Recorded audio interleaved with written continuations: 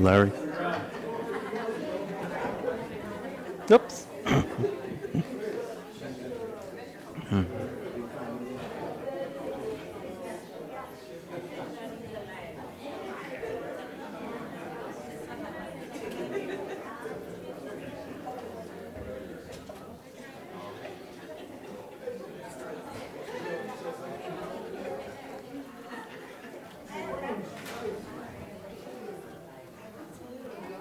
All right, I can tell some people are enjoying yourselves far too much.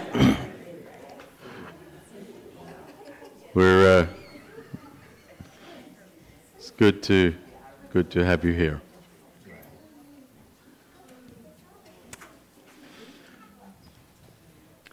We are continuing our sermon series that we've been working on for the last few weeks, The Light in My Darkness, and looking at some of the temptations that we face in life that are common to all of us. Before we get into that, though, I want to just ask you, how do you protect yourself? What are some precautions that you take? If we look around creation, we'll find hundreds of different defense strategies in various plants and animals. I saw this week about a magazine article about a frog that I think it hibernates or sleeps, and when it does, it turns itself translucent so that you look right through it and you only see whatever it's sitting on. So rather than the chameleon changes color based on what its surrounding is, these frogs just turn to glass and you just see directly. It doesn't have to change color because translucent is so much easier than changing color, right? And so animals will camouflage themselves. And so we can go from that extreme of hiding to the other extreme of, those little fish that hang out around the teeth of the big fish or in the tentacles of a jellyfish. And it's like, we don't get stung or we don't get eaten. We might even do a favor for that big scary creature. But in the little fish hanging out around the big fish, they get protection from the medium-sized fish, right? And so it's a defense, a protection strategy that they've come up with. One of the oldest forms of protection in the animal kingdom is armor.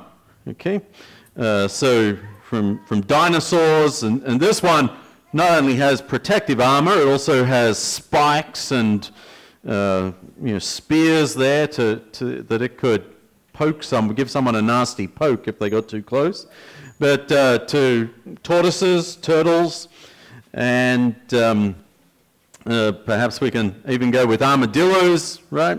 They've sort of all got this really thick skin, this armor plating to protect them from would-be predators. Somewhere along the way, humans decided armor was a good idea for our protection too, right? And so these suits of armor, that was sort of the classic image of those middle centuries of medieval time castles and knights. But even going back much further than that, armor for soldiers going into battle has been a standard piece of equipment. We're just too soft, to be able to withstand those swords and arrows on our own. So perhaps you don't walk around with a suit of armor. I'd like to see if you do. But how many protection devices do you have in your life? Just think about our locks, right? Did you lock your house when you left this morning? Did you lock your car when you parked here this morning? If not, then go, take care of that. How about your phone? Does your phone have a lock on it? Right?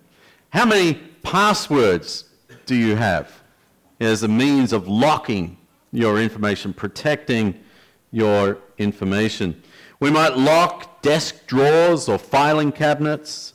We hope that the bank has a good lock on its doors and it's safe, safes to protect our finances. And then because locks in and of themselves aren't enough, we're seeing more and more security cameras, not just in businesses and banks and churches, but also in people's homes, right? So that we can check on the house, check on the cat, get alerts when the doorbell rings, no matter where we are in the world.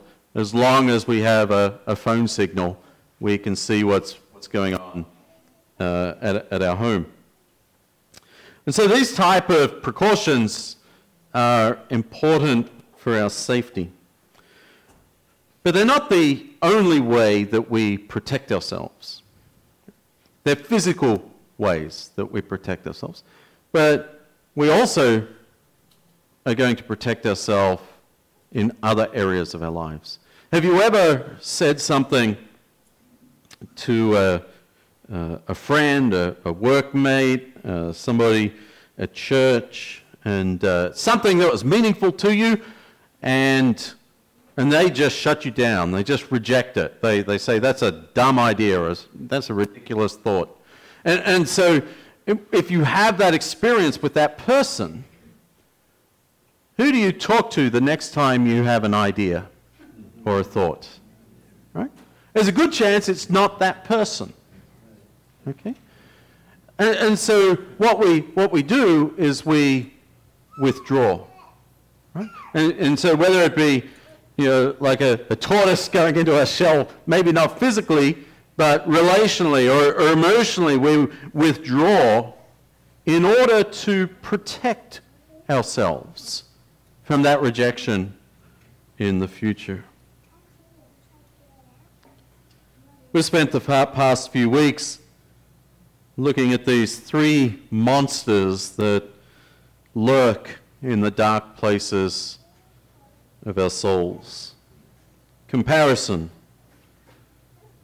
the quest for more, and the quest for success.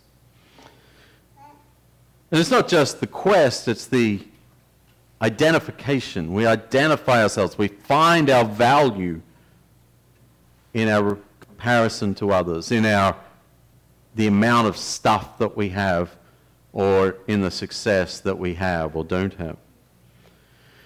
And so how can we protect ourselves? It's one thing to say, hey, look, here's the problems. Here's the things that can cause us to struggle in life, can give us difficulty in being the people that God wants us to be in life. They can distract us from God, take the place of God. How can we protect ourselves against these monsters?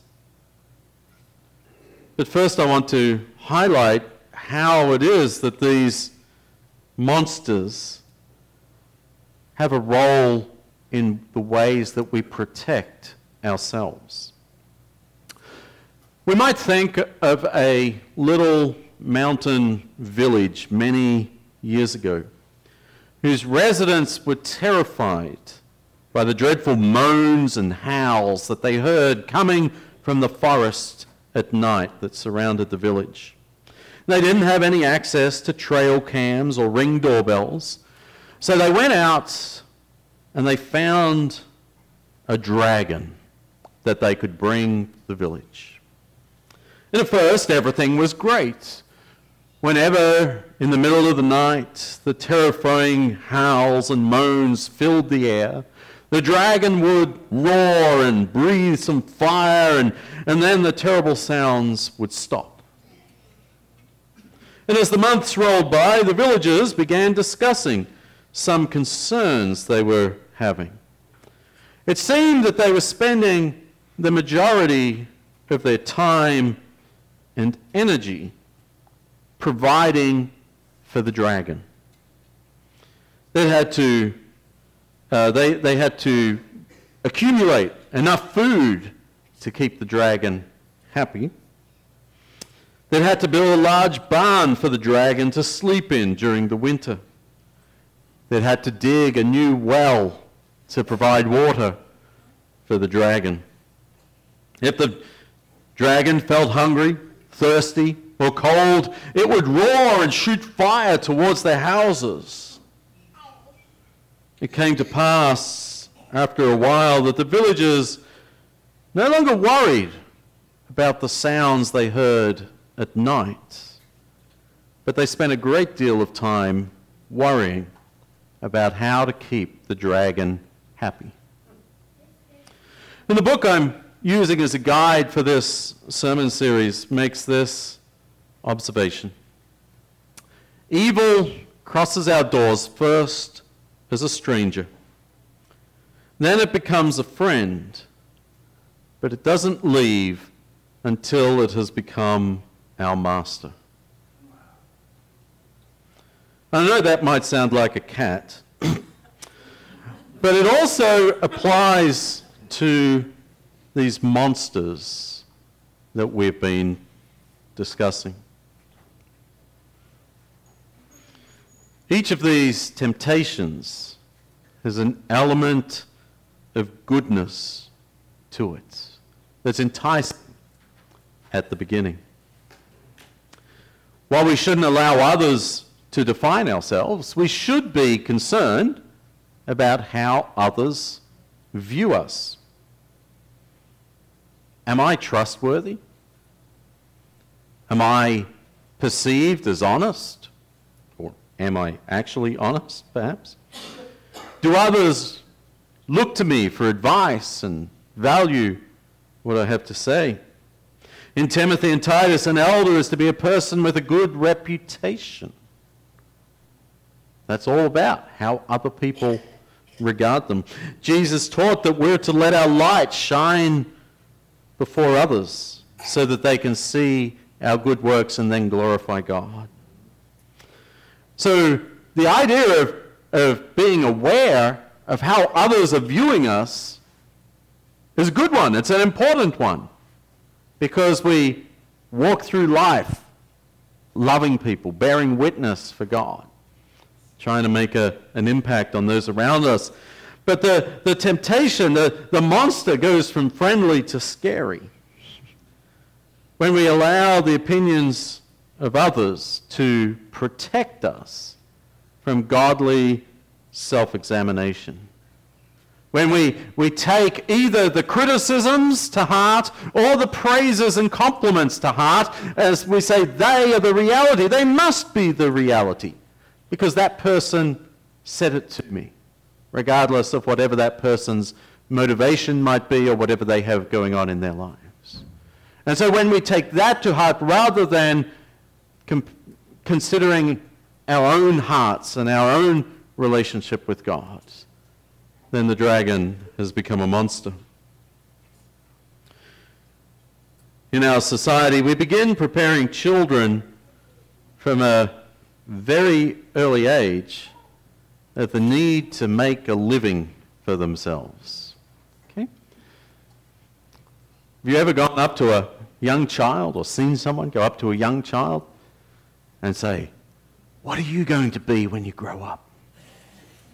Right? Never too young to ask that question.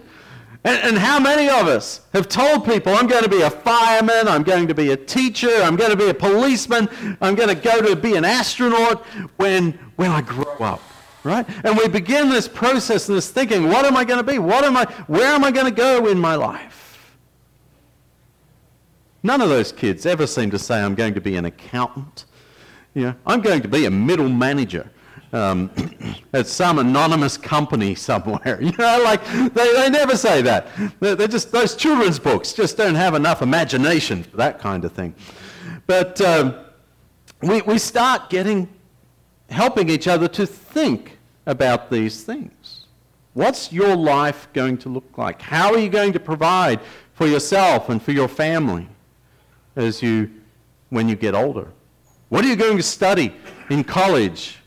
Are you going to go to college? And so we begin this process very early. And there's not really anything wrong with that, is there? But our society doesn't help us decide when we have enough. Society doesn't help us decide when we have enough. All those people who are saying, what are you going to be when you grow up? Little kid says, I'm going to be a hedge fund manager, and I'm going to make billions, and I'm going to buy a football team and move it to my favorite city. Okay? And you look at them and you go, well, great! We hope you get billions. And if you get billions, you can move your football team wherever you want to go. Right? Because that's a good... Society doesn't say, wow, millions aren't enough for you? Right? Hundreds of thousands aren't enough for you? Like you need billions? And so society doesn't help us decide when we have enough. Society doesn't help us decide when it is we should stop accumulating for ourselves and start giving and sharing with others and lifting them up. Society doesn't give us that sort of inclination. So somewhere there's a line, and I don't think we can define it as a group, but somewhere there is a line where we move from providing for myself, providing for my family, to perhaps... I hear football players that get, both sports athletes that get large contracts. They talk about generational wealth, right? So we've moved to generational wealth, that their children and their grandchildren are going to be provided for because of the contract that they get. But then there's some that even go beyond that. So what does that quest for more? Is it wrong to be a billionaire? I think that depends what you do with it, doesn't it? Depends how you use it. But sometimes the things we have to do to reach that point can be wrong. We need to be very careful about what our values are. Because there's a point where possessions become our obsessions. And as we come to define ourselves by our possessions, as we prove everyone wrong that we came from nothing and now we have something, and because we have something, we've made something of ourselves, then we're not prompted to examine our character and our righteousness, but just what we have and what we can point to. Similarly, God tells us, as we look at the third point here, that we're a lot of things that we're to do and not do as his children, right? What we do matters. What we do is important. Again, a lot of things that we do characterize us, right? If we look at the headlines and we see somebody's face up there and we go, oh, I don't like that person. Why not? Well, they did this. Right? And so our actions do have consequences. Our actions do change the way that people look at us and think about us. That's just a reality. But we also need to be careful that we ourselves don't define ourselves by what we do. I've known people who are busy doing good, kind, godly things. They have a tremendous reputation from the people that know them. But their motivation doesn't come from a healthy relationship with God. Rather, they're motivated by a sense of shame or fear or guilt, trying to make up for something not so good that they did in their past, or perhaps an insecurity or an inferiority. The good behavior they're routinely praised for protects them from letting others see their weaknesses and vulnerability. And so each of these, I think, part of their becoming the monster that they can be, I think it involves a protection of who we, it morphs into becoming a means of protecting who we really are from the eyes of people around us. And so I wanted to say for us, and this might seem counterintuitive, the first step to protecting ourselves from these monsters requires that we accept their presence in our lives. Okay? We have to accept that they're there. You see, sometimes we might say, oh no, I don't define myself by what we have, by what I have. You know, and I'm in order to overcome that, I'm going to eliminate everything from my life. Right? Then we can't do that. Right? I'm not going to worry about what people say about me. I'm just going to eliminate all people from my life. Okay, good luck with that. I'm unemployed. I don't have to worry about defining myself by what I do. I'm defined by what I don't do. So we need to be careful, because we can't say, oh, I eliminated that temptation. Right? These temptations are part of being human. And so we have to come to terms and say, yeah, these are part of my life. And so when the book that we're using is actually called Befriending Our Monsters, something like that. Befriending Your Monsters. And so it's the idea that they're not going anywhere. Right? They're staying with us. And we need to befriend them. We need to get used to their presence so that we can keep them in check. None of these are new temptations. We read earlier from 2 Corinthians chapter 12. And in this chapter, and really the conversation begins back in chapter 11, Paul finds himself defending his qualifications as an apostle. It's like he has to give his resume. He says, look, no, I'm a valid, legitimate, approved, authorized by God apostle. And you people who are accusing me of being otherwise, you're the ones who are false. And so he begins comparing himself to them, comparing himself to other people. In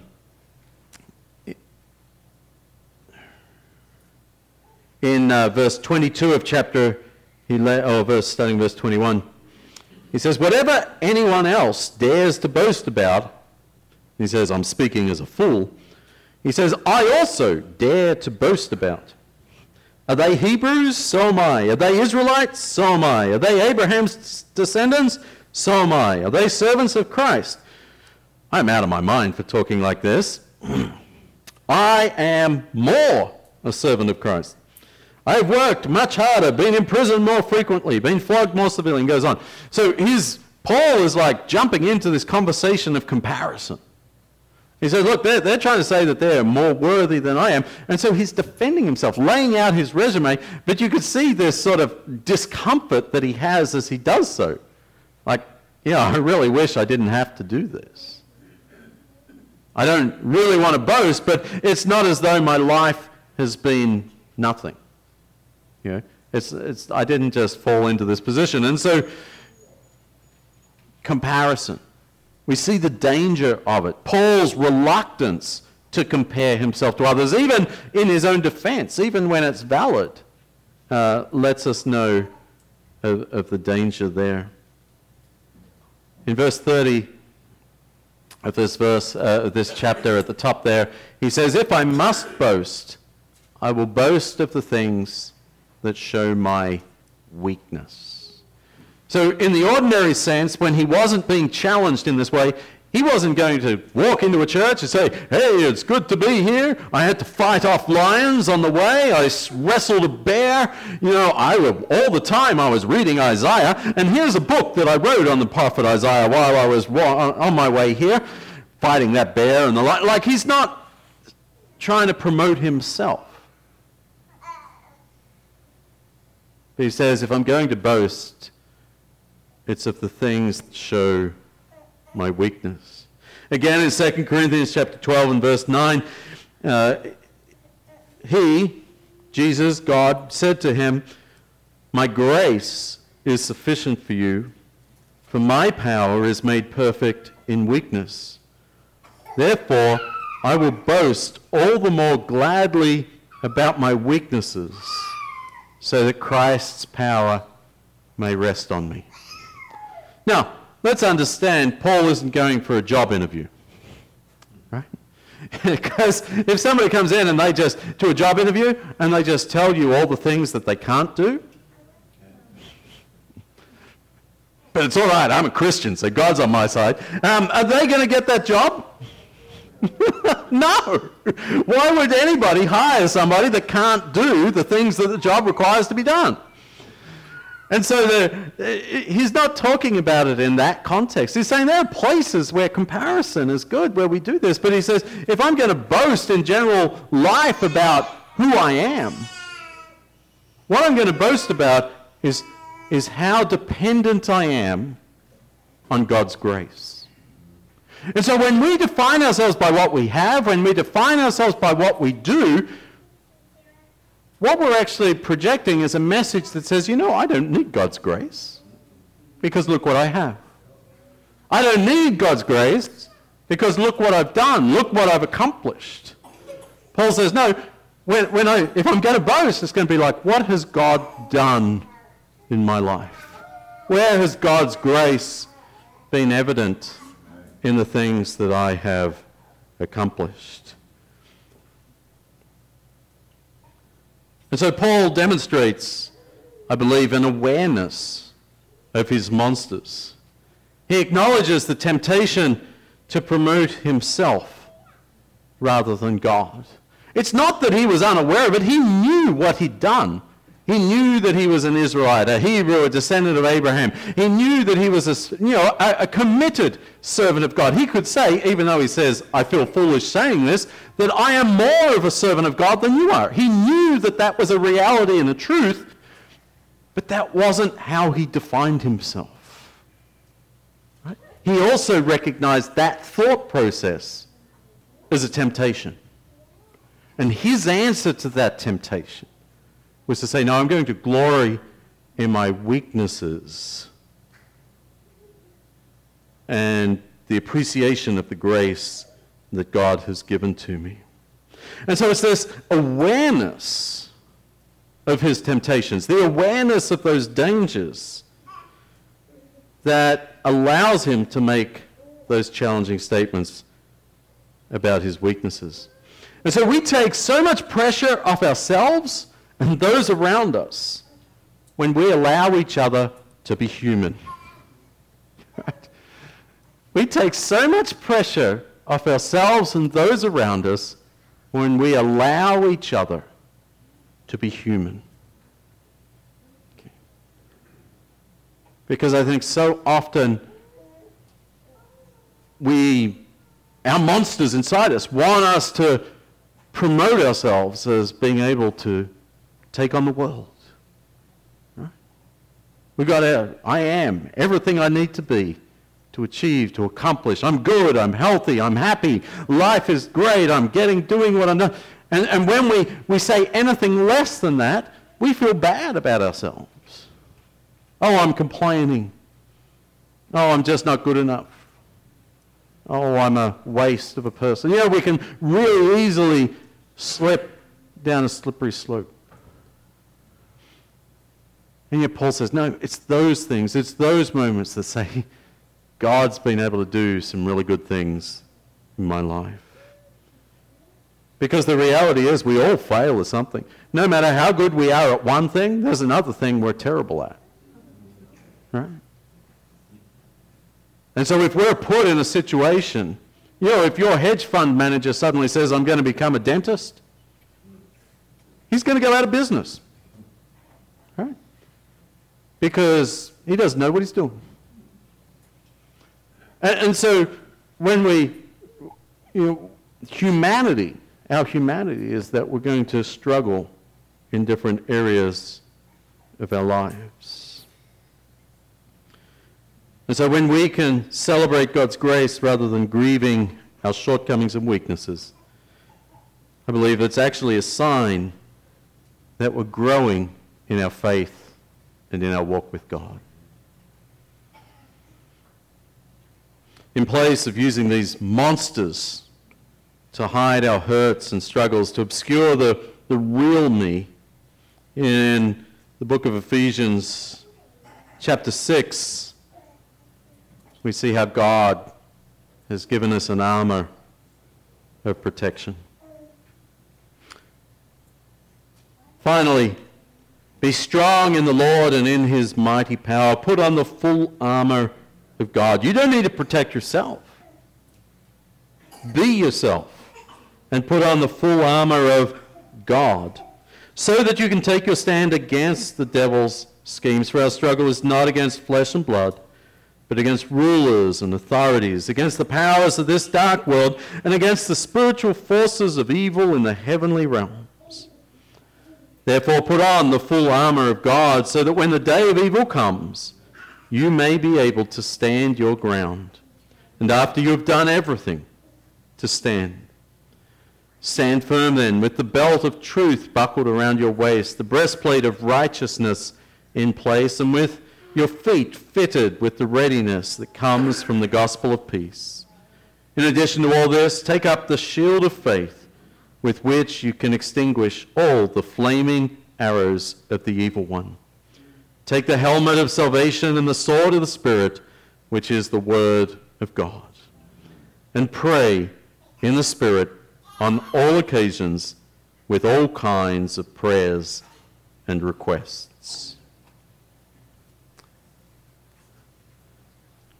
God's given us the protection that we need.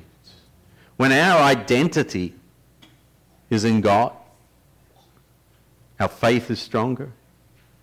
We can be sure of our salvation. We're going to live lives of righteousness. We don't fear speaking the truth. We have God's sword of the Spirit, the shield of faith, and the shoes of peace.